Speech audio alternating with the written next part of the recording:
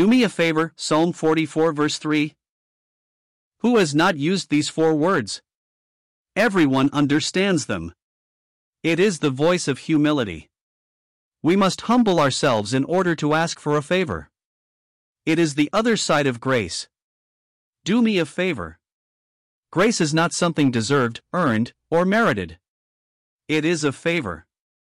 The psalmist says it this way, for they got not the land in possession by their own sword, neither did their own arm save them, but thy right hand, and thine arm, and the light of thy countenance, because thou hadst a favor unto them. Psalms 44 verse 3.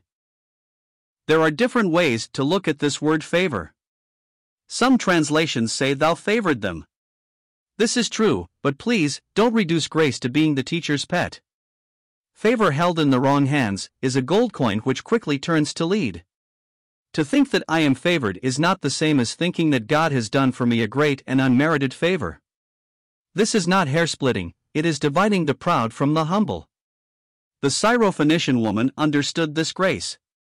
She understood that being the object of favor is not what most understand as being picked, chosen, or favored over others. Unless it is held in a humble hand, this cup of milk will curdle. One spirit leads to life and the other to death. Humble yourself in the sight of the Lord, and He will lift you up. Please, you do me a favor? It is often here that the theologians weigh in. We do not even have to ask for grace, they say. It is as if they asking preempts the sovereignty of God or something. It is true that we receive grace every day without asking. We do not have to ask for grace.